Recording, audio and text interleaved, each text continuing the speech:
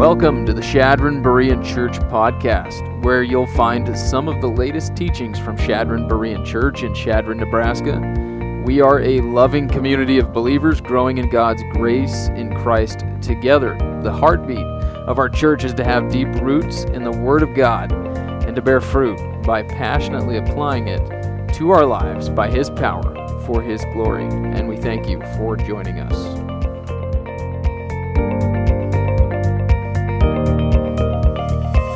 We're going to resume our study this morning. In the last message in this series, we talked about how Israel was scattered.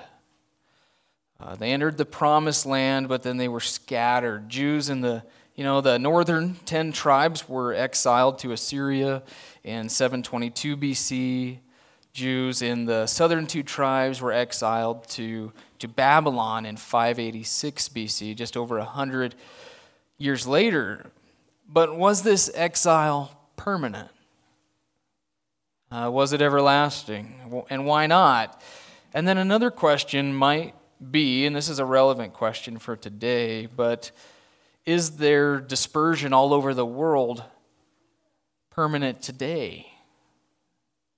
Is it permanent today? There's Jews all over the world today, from Germany to France, Spain, Portugal, Iran, Iraq, Yemen, Egypt, Argentina, Chile, Brazil, Thailand, China, India. I might have mentioned some of those twice. I don't know. I mean, even when I was a missionary in South America, I'm walking down the street in the middle of Santiago, Chile, and there's a Jew in front of me, walking in front of me. I mean, just as clear as day.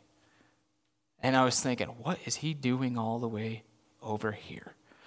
Right? How far he is away from that land. And they're called actually diaspora Jews, dispersed Jews. So is that permanent? And that's what we want to talk about today as we continue to work our way just chronologically through history, through Scripture, focusing on truths related to Israel and the land. And our goal, I'll remind us, is just to think biblically about the land of Israel. We want to think biblically about it. And we're studying this because of the situation going on in Israel right now. By the way, I should be in Israel today if it wasn't for Hamas. Me and Ed would be in Israel today, probably with a lot of jet lag. But we would be there. And I'm sad we're not. But I'm glad to be here any day, right? But anyway, a lot of people have come with questions, young and old, come with questions just asking me, how do we think about the modern state of Israel?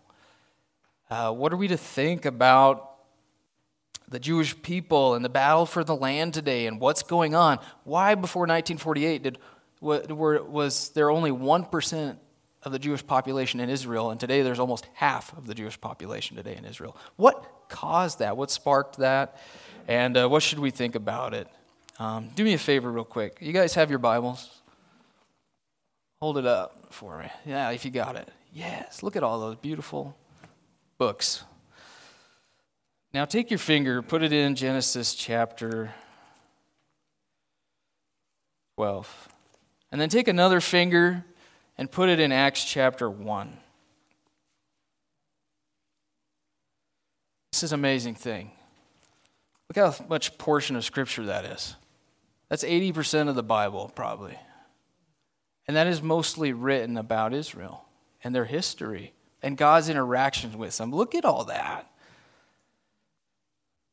And so, since most of the Bible is written about that and God's interaction with them, I think it behooves us, it's critical for us to learn about Israel and even to study systematically Israel. How are we going to understand our Bibles without it? I think if you want to understand the Bible storyline, you have to pay attention to Israel. And when you do, you gain tremendous insight into the world as it is today, the state of the world today. It helps you make sense of it because events recorded in our Bible, right, have shaped the world as it is today. Really has. And so by way of review, we have established that God promised the land to Abraham and his descendants forever. This was defined as the land that he was walking on. And God confirmed that promise with a unilateral, unconditional covenant. He chose this land because the nation of Israel that would come through Abraham, his descendants, would be given the law and have a global influence on the world there. The whole world kind of was forced to travel through this corridor where they lived, the land of Israel. And through their keeping of the law and that sort of thing, they would have an influence on the world. And then we ask the question, hey, if God promised the land to the Jewish people forever, then why in the world do they rarely dwell securely in the land? What's up with that? Why are they just attacked constantly? Why situations like this go on? I mean, why there are dispersions? And so why is there never any peace in the Middle East? And one reason that we looked at is because of the spiritual animosity, the ancient spiritual animosity between Abraham's descendants over the promised land and who owns it. And who did God give it to? The second reason was that the land was, it always belongs to them, but disobedience brings exile from it. And upon entering the Mosaic covenant, a bilateral, conditional covenant, Israel understood that keeping the covenant would guarantee them blessings and establishment in the land, but disobedience would bring cursings and scattering from the land. And so last time we studied the conquest and the settlement of the land, reasons for the conquest of the land. And we answered that difficult question that everybody wants to ask, how could God wipe out the Canaanites? We answered that last week if you missed it. But shortly after they settled the land, we saw that they disobeyed quickly, didn't they? They did not keep the law.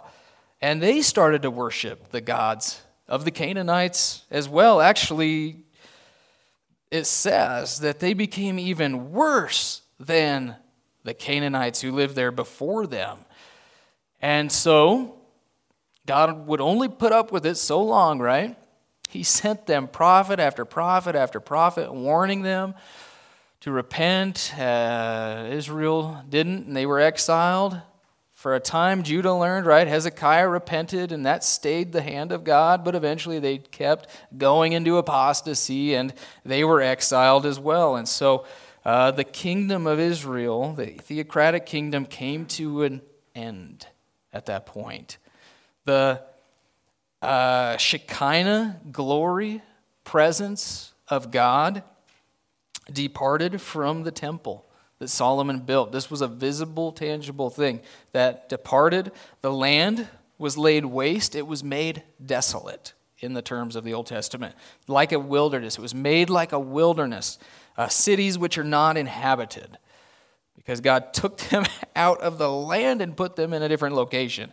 And then what also ended was an active ruler on the throne of David. The throne of David is mentioned several times, and it's like the king of Israel, King David, King Solomon.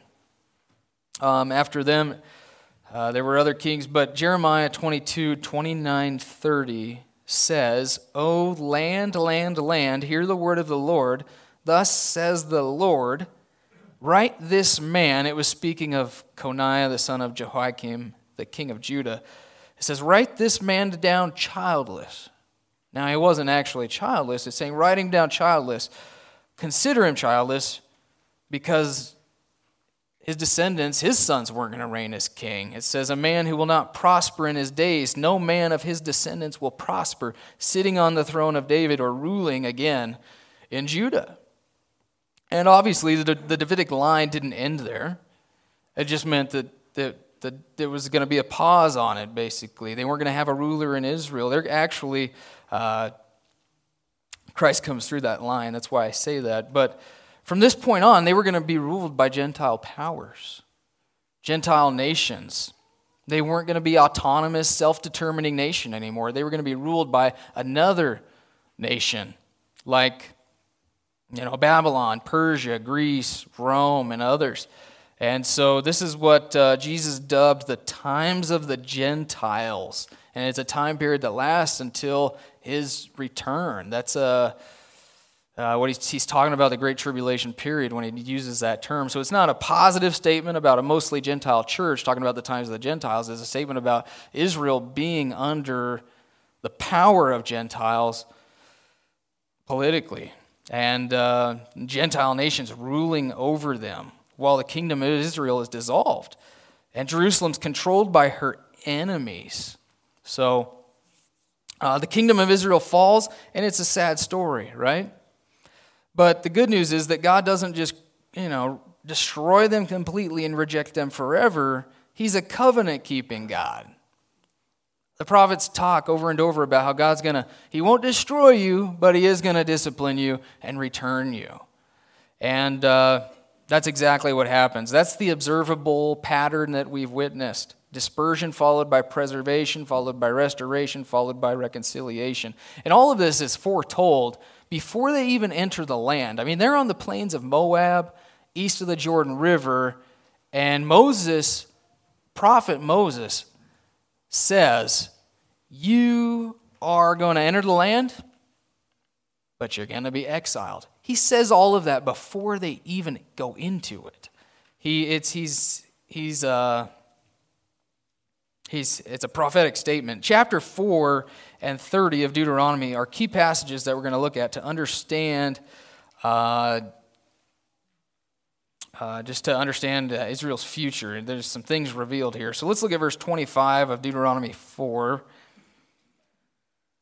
It says, when you become the father of children, Moses speaking to Israel, when you become the father of children and children's children, and have remained long in the land, and act corruptly, and make an idol in the form of anything, and do that which is evil in the sight of the Lord your God, so as to provoke him to anger, I call heaven and earth to witness against you today, that you will surely perish quickly from the land where you are going over the Jordan to possess it. You shall not live long on it, but will be utterly destroyed. And the Lord will scatter you among the peoples, and you will be left few in number among the nations where the Lord drives you. And there you will serve gods, the work of man's hands, wood and stone, which neither see nor hear nor eat or smell. But from there you will seek the Lord your God, and you will find him if you search for him with all your heart and with all your soul. When you are in distress, another key word, and all these things have come upon you, in the latter days you will return to the Lord your God and listen to his voice. For the Lord your God is a compassionate God, and he will not fail you, nor destroy you, nor forget the covenant with your fathers which he swore to them. So this is a tremendous spoiler alert for them, isn't it?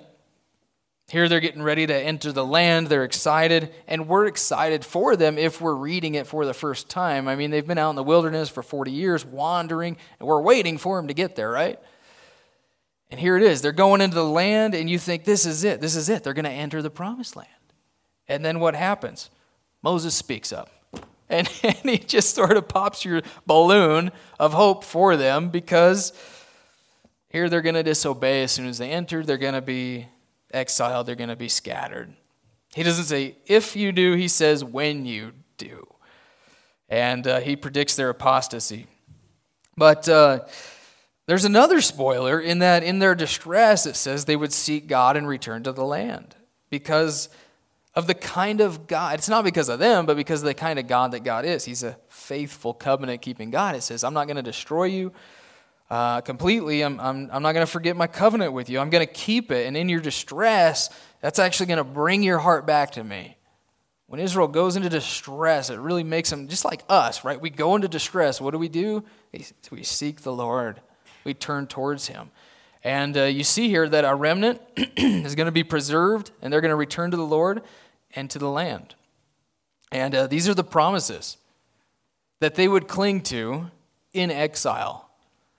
This portion of Scripture is going to become very applicable for them hundreds of years later in exile. They're going to be like, oh yeah, remember when Moses said that? But then they're going to embrace God's promises of restoration. And those promises are going to shepherd their hearts in exile as they understand God's covenant plan isn't nullified through their disobedience. And that's an assuring promise for us in Christ too. isn't it? Disobedience doesn't nullify his promises to us in Christ. There's no condemnation for those who are in Christ. But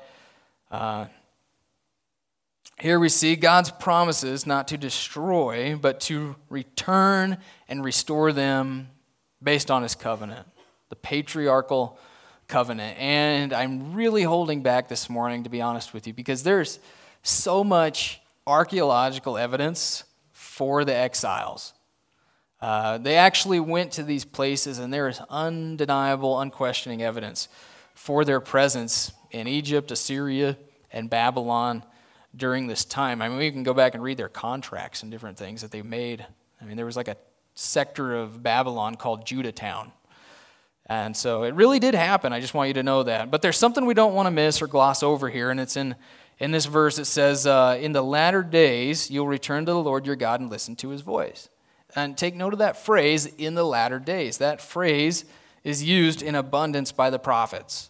The latter days, or the last days, maybe your Bible says, or phrases like it are prophetic phrases that they can signify, they can point to the first coming, but most of the time they point to the second coming, to end times events, day of the Lord type events, tribulation, return, kingdom, passages. And so that's what you see here. You often see in the prophets that, it is super abundant in the prophets for them to talk about Israel returning to the land, but not just from Babylon. They're actually talking about some sort of future return that just hasn't happened yet. Conditions like this world has never seen before. So he's saying, you guys are going to return from exile, but there's way more than that coming. And in Deuteronomy 29:4, Moses even reveals to them that they're in need of a new covenant. A new covenant. You need a new heart. He says, yet to this day the Lord has not given you a new heart, nor eyes to see, nor ears to hear. He's in these chapters hinting that you guys need a new covenant, and Israel has to be brought into that in the last days. Deuteronomy 30, verses 3 through 4 says, then the Lord your God will restore you from captivity and have compassion on you, and will gather you again from all the peoples where the Lord your God has scattered you. And if you're outcasts or at the ends of the earth, from there the Lord your God will gather you. I mean, even if you're in Santiago, Chile, but from there he will bring you back. The Lord your God will bring you into the land which your fathers possessed, and you shall possess it, and he will prosper you and multiply you more than your fathers. Moreover, the Lord God will circumcise your heart and the heart of your descendants, to love the Lord your God with all your heart and with all your soul, so that you may live. There's new covenant hints there again. Now the Lord your God will inflict all these curses on your enemies and those who hate you, who persecuted you, and the Lord your God will prosper you abundantly in all the work of your hand. And so here we see the first mention of this repeated theme in the latter prophets. The latter prophets being Isaiah, Jeremiah, Ezekiel, the 12 minor prophets. Earlier prophets would have been like Elijah, Elisha, Samuel. But this is the message that's repeated in great detail over and over and over again, like a broken record that we don't even have time for. But it's this: Israel's going to be regathered by God. They're going to be saved, given new hearts. Their enemies, Israel's enemies, are going to be judged, and then they're going to prosper in the land. And you should note that these aren't only referring to spiritual blessings promised to them. We're actually talking about physical, material blessings that they're being restored to. And shouldn't surprise us, Jesus spoke of material blessings in his kingdom too for those who are faithful. But I think where we tend to get hung up is in our thinking about where we're going, is that we kind of think, well, I'm saved and I'm going to heaven, and that's the end of the story. And we just live in this spiritual thing for a long time, right? We just stare into the glory presence of God, and that's it. But the Bible, right, sin brought curse to this created world. And what Jesus is going to do is he's going to restore not only the spiritual stuff, but he's going to restore the physical stuff as well. He's going to remove the curse on creation. Creation's longing for it to be restored, and we're actually going to dwell on a new heaven and new earth someday. Like, that's the ultimate hope. And it's not us going to God and some spiritual thing. It's God's kingdom coming down and man dwelling with him on earth. And it is a very tangible thing. Actually, a really good book Randy Alcorn wrote is called Heaven, an excellent book on that. But so what the prophets do is they build on what is said in Deuteronomy 4 and 30. These are base passages for the prophets. This is the foundation they build on. They build on what's said in Deuteronomy 4 and 30. And while they prophesy again about the return from Babylon, many times their prophecies clearly extend beyond that to a future time that hasn't happened yet. Ends time stuff with the return and restoration of the kingdom with Christ on the throne of David in Jerusalem. And again, something that didn't happen in the return from Babylon, did it? In the return from Babylon and Assyria and the 400 silent years between the Old Testament and New Testament, they didn't have a big mass repentance and return. A lot of people actually stayed in Babylon. They built a meager temple that Herod later enlarged, and there was no glory presence there. I mean, the Shekinah glory never returned. It never indwelled that temple. They waited and waited for his coming. And they were back in the land, but they were still dominated by Gentile powers, by Persia, by Greece, by Rome. And so if all of those prophecies by the prophets were to be fulfilled in that first return, well, then we'd have to conclude that the prophecies failed miserably. They didn't happen. The return from exile just never reached the magnitude envisioned by the prophets and even yet today. And then there's post-exile prophets after the exile, like Zechariah, who were still preaching the fulfillment of this return as yet future, even though they'd returned. And so it's really interesting. And basically, all I want to do with the remainder of our time is to look at some of these prophecies about Israel being restored to the land, just taking an open and honest look at them, just seeing, hey, what does the Bible say at face value? And we're going to look at them, and then we're going to develop from this an Old Testament definition of the kingdom that they were expecting when you come to the New Testament. And when Jesus says the gospel of the kingdom is at hand, what do they have in their minds? What are they thinking?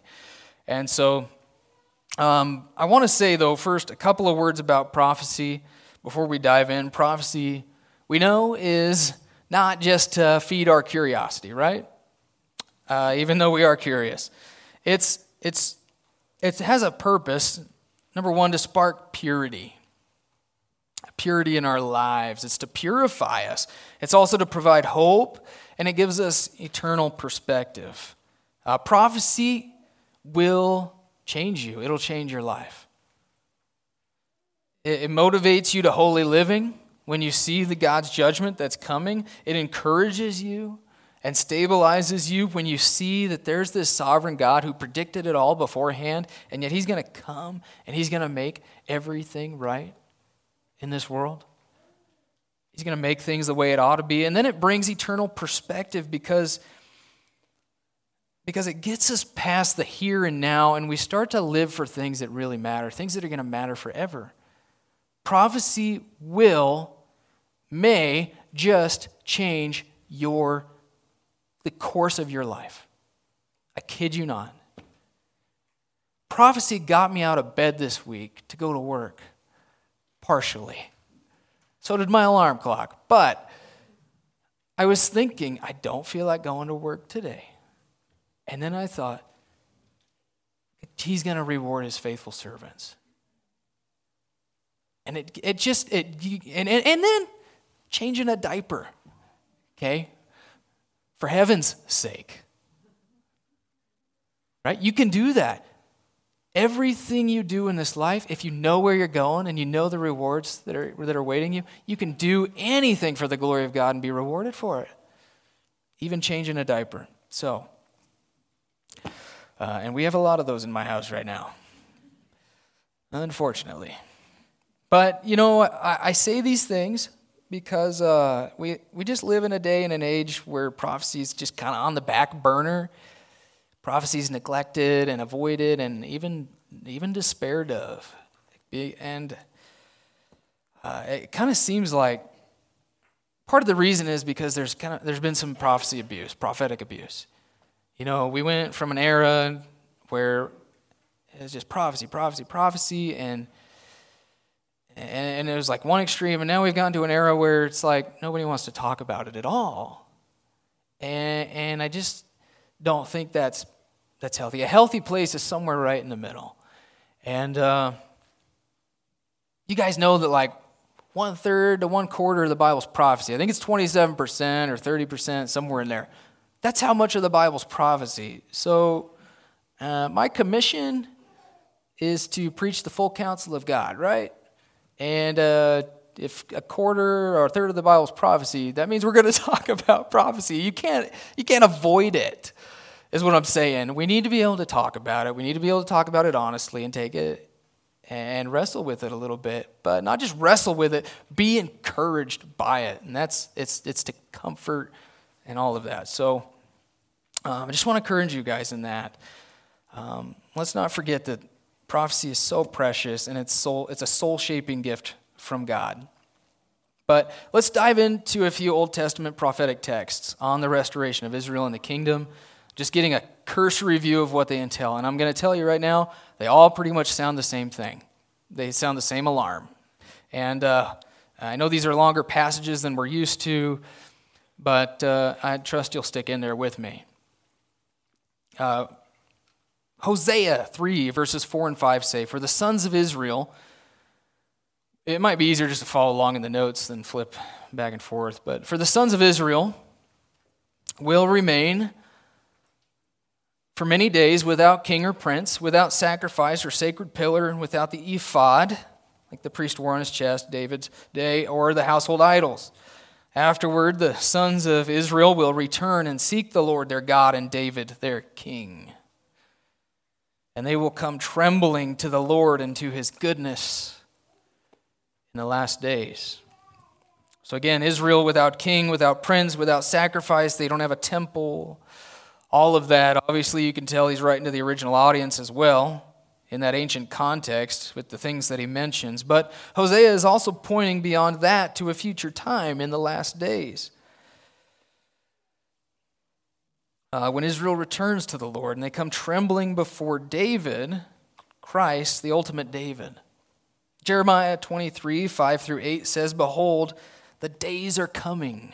A day is coming, the last days, that great day. So the days are coming, declares the Lord, when I will raise up for David a righteous branch, and he will reign as king and act wisely and do justice and righteousness in the land. In his days, Judah will be saved and Israel will dwell securely. And this is his name by which he will be called, the Lord our righteousness. Therefore, behold, the days are coming, declares the Lord, when they will no longer say, as the Lord lives, who brought up the sons of Israel from the land of Egypt, but as the Lord lives, who brought up and led back the descendants of the household of Israel from the northland and from all the countries where I have driven them. Then they will live on their own soil. And so, as this prophecy suggests, Judah and Israel are going to be the two divided kingdom are going to be brought back and united again. They're going to dwell securely in the last days under the Davidic branch, Christ, who reigns over them as king on their own soil. And I don't know about you, but I read that, and if I simply take it at face value, it points beyond the first restoration, beyond the original audience. Yes, they're included, but it points beyond that to the second coming, to things that just haven't happened yet.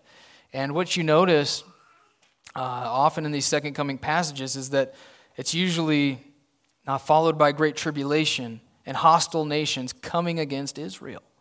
It's just there's so many passages about that. The salvation of Israel comes through an encounter with hostile nations surrounding Israel and Jerusalem. And then Christ comes, he wipes them out. Revelation 19, and then that's followed by the establishment of this kingdom on earth that's characterized by righteousness, justice, and peace. And it's what we all long for, isn't it? I mean, aren't you sick of wearing glasses? Okay, he's going to set the creation free from the curse, and that includes, I think, my eyeballs that are blurry right now. Cancer. The lame are going to walk, the blind are going to see, the deaf are going to hear, all of these things. The fake socialist movements out there, I call them injustice movements. We want real justice to be done. That's only going to come when he comes. And you just can't miss this. This is our hope. This is what we long for, this coming righteous reign on earth. Someone to set things free. I mean, it's been corrupted since Genesis 3.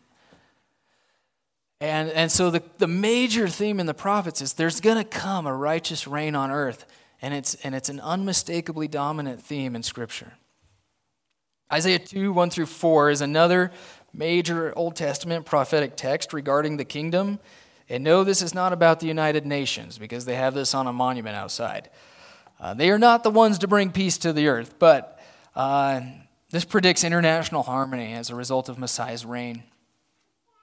Look, the word which Isaiah, the son of Amos, saw concerning Judah and Jerusalem.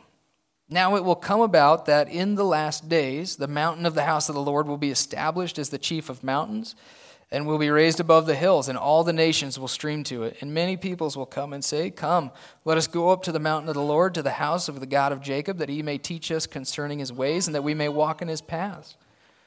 For the law will go forth from Zion, and the word of the Lord from Jerusalem. And he will judge between the nations, and will render decisions for many peoples. And they will hammer their swords into plowshares and their spears into pruning hooks. Nation will not lift up sword against nation, and never again will they learn war. One commentary on Isaiah said about this passage that the prophet, Isaiah, sees the church at some distant period, exalted and conspicuous, and the nations resorting to it for instruction in true religion. John Calvin said that this prophecy is concerning the restoration of the church, and that the fulfillment of it is not to be looked for on earth. Now, it's fairly common to see texts like this treated that way by those who think God's done with Israel and that we're living in the kingdom now. But I don't know about you, but I don't think that's necessary. I would even say that approach could be dangerous, because you're just making the text mean whatever you want it to mean, because that's not really what it says. I think texts like this one right here that we just looked at, Isaiah 2, Zechariah 14, Ezekiel 40 through 48, Isaiah 65, these texts that don't fit our present age, but they don't necessarily fit the eternal state either. Well, I think they fit just fine into the 1,000-year reign described in Revelation chapter 20, after Christ comes, but before the eternal state of things.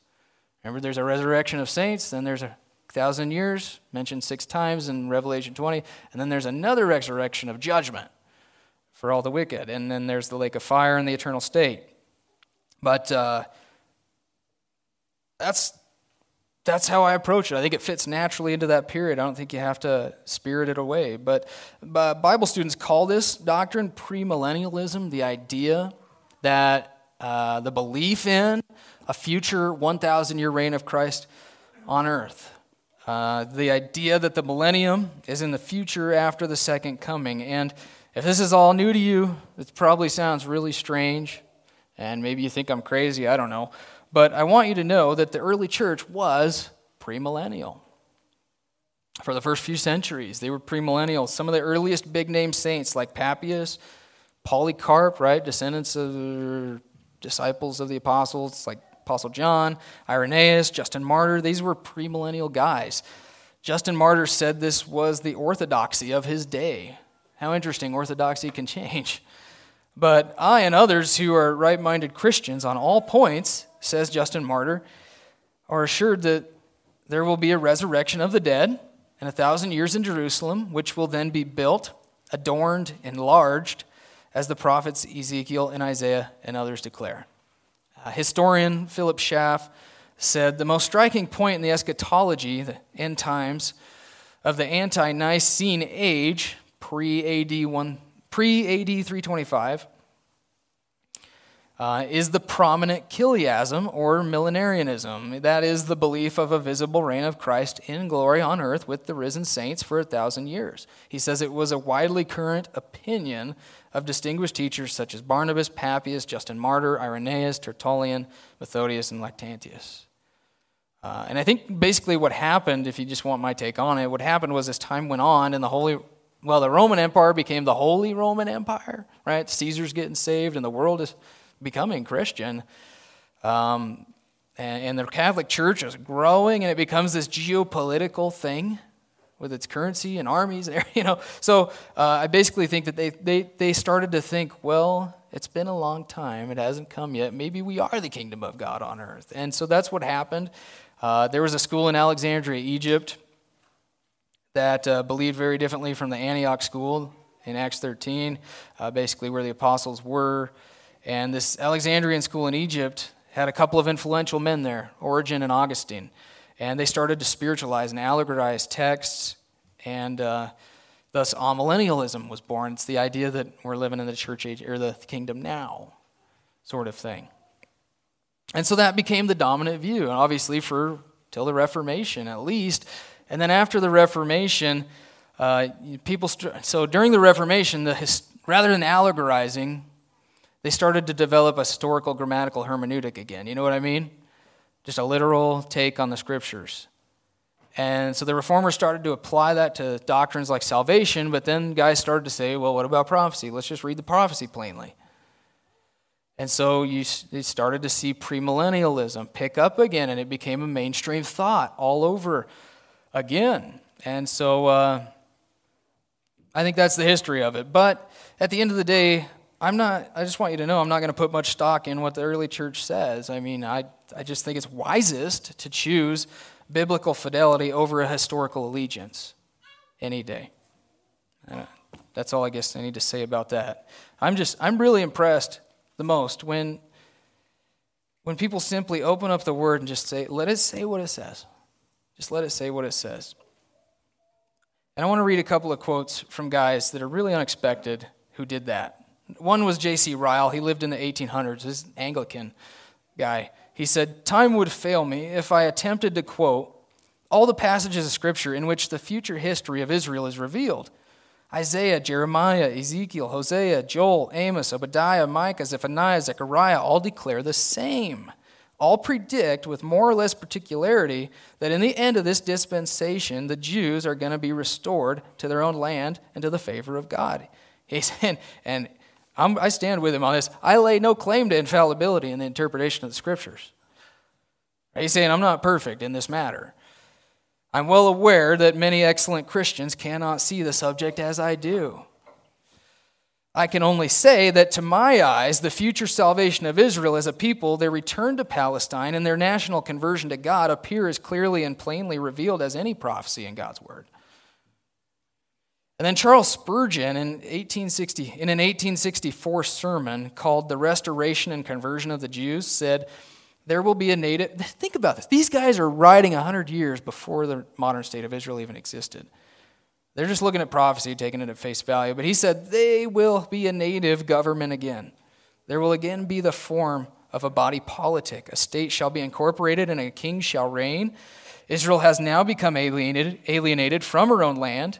And if there be anything clear and plain, the literal sense and the meaning of this passage, Ezekiel 37, dry bones come into life, a meaning not to be spirited or spiritualized away, must be evident that both the 2 and the 10 tribes of Israel are to be restored to their own land and that a king is to rule over them.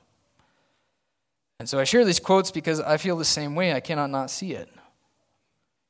And just taking it at face value, it's too descriptive. I couldn't even preach the passage if I had to explain it away somehow into our age. And if you just let the terms retain their historical grammatical meaning, terms like Jerusalem, like Israel, I know Jesus is the ultimate Israelite. I'm not saying that, but most of the time Israel's just Israel.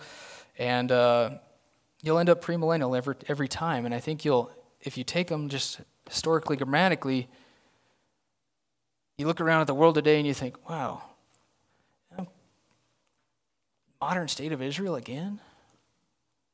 Millions of Jews returning to the land, and they're surrounded by hostile nations, and you're kind of reading prophecy, and you're looking at that, and you're going, I'm gonna stay ready, and I'm gonna keep my eyes on the sky, and I'm just gonna stay on my toes here, right? Because you're thinking, boy, these events could play out any time. I mean, the stage is set, is what I'm saying. And Jesus said, hey, just be ready and be watchful. And that's all I could boil down his application of prophecy. Be ready, be watchful, follow. And don't take my word on this stuff. I want you to be convinced through your own study of the word about all this. Okay. Let me grab one more prophecy for you. We're gonna bypass Isaiah 11, and we're gonna look at Isaiah 19. Isaiah 11 is the one with the wolf dwelling with the lamb and all that. But it also talks about recovering Israel a second time with his hand. But Isaiah 19 reveals that the believing Gentile nations, not just individuals, are going to be included in the people of God alongside Israel in the millennial kingdom. And for the sake of time, we're only going to read verses 22 through 25. But he says, the Lord will strike Egypt, striking but healing. So they will return to the Lord, and he will respond to them and will heal them. In that day, there will be a highway from Egypt to Assyria, and the Assyrians will come into Egypt, and the Egyptians into Assyria, and Egyptians will worship with the Assyrians. Are they going to be worshiping Allah? No, it says, in that day, Israel will be the third party. What? They're going to be the third wheel with Egypt and Assyria. They're all going to get along. A blessing in the midst of the earth, whom the Lord of hosts has blessed, saying, blessed is Egypt, my people, and Assyria, the work of my hands, and Israel, my inheritance. Isn't that strange? So again and again, you see passages like this, the prophets predicting Israel at the center of the global kingdom with the rest of the nations around them being blessed. But you also see conditions that don't explain, that don't fit the eternal state. Like Zechariah 14 says, if Egypt doesn't come and worship the Lord, Christ, during certain periods of the year, then they're not going to get rain, and they're going to experience plagues. And it's so, I'm not lying, it's hard to think through. Some of the descriptions overlap when you're talking about the new heaven, new earth, the millennial kingdom. They sort of overlap, and you kind of got to weed it out. That's why we always approach prophecy with humility, right? But at the end of the day, there's passages here that if you just take them plainly, they don't fit. Now they don't fit the eternal state. But to sum up the message of the prophets, Israel's future is contained in these themes here that I have. Exile followed by distress, great tribulation actually, and then return from exile on the land, reunification of Israel and Judah, new covenant blessings poured out on them, restoration of Jerusalem, and the worship of the King of Kings, who brings joy to the world. Joy to the world, the Lord has come. That's the song about the second coming. But like Ryle said, time fails us. And so my mission for you this week, should you decide to accept it, is that you either individually or as a family, sit down as a family if you got children that are old enough, and just read these prophetic texts I've got listed. It's just a mission. I've got Isaiah 24 through 27. That's a revelation in a nutshell. 34 through 35, Isaiah 65, Jeremiah 30 through 33, Ezekiel 36 through 48, Daniel 7, Amos 9, Zechariah 12 through 14. Just read them and sit and wonder at what God has in store for the future. Just sit and wonder and think, whoa, things are about to get a whole lot better. And let it sanctify you, let it give you hope, let it give you purpose until he comes. But lastly, let's not miss God's faithful covenant-keeping character again. God's loyalty, the reason for the restoration is not the Jews being perfect. It is because of the patriarchal covenant that he has with them. And his faithfulness to Israel is a bellwether of God's faithfulness to us in our own lives. I mean, we are a lot like Israel. We're not perfect. We disobey. We have moments of great spiritual clarity and growth in Christ, and the next day we're prone to leave the God we love. And so Israel's story could very much well be our story. And just like them, we have a faithful God who keeps his covenant with us. He delights in unchanging love. He keeps his word. He keeps his promises. And what an amazing thing. There is no condemnation for those who are in Christ. Amen. So if you're in Christ, you have a bright future ahead of you. If you haven't trusted Christ, well, you have a dark future ahead of you. But you can change that by responding to the good news that Jesus died for your sins. He paid for your sins on the cross so that if you trust in him as your Lord and Savior, that you will be saved. From your sins, you'll pass out of judgment into life, and you'll enjoy his eternal kingdom forever. And that right there, salvation, it's the greatest gift you can receive this Christmas.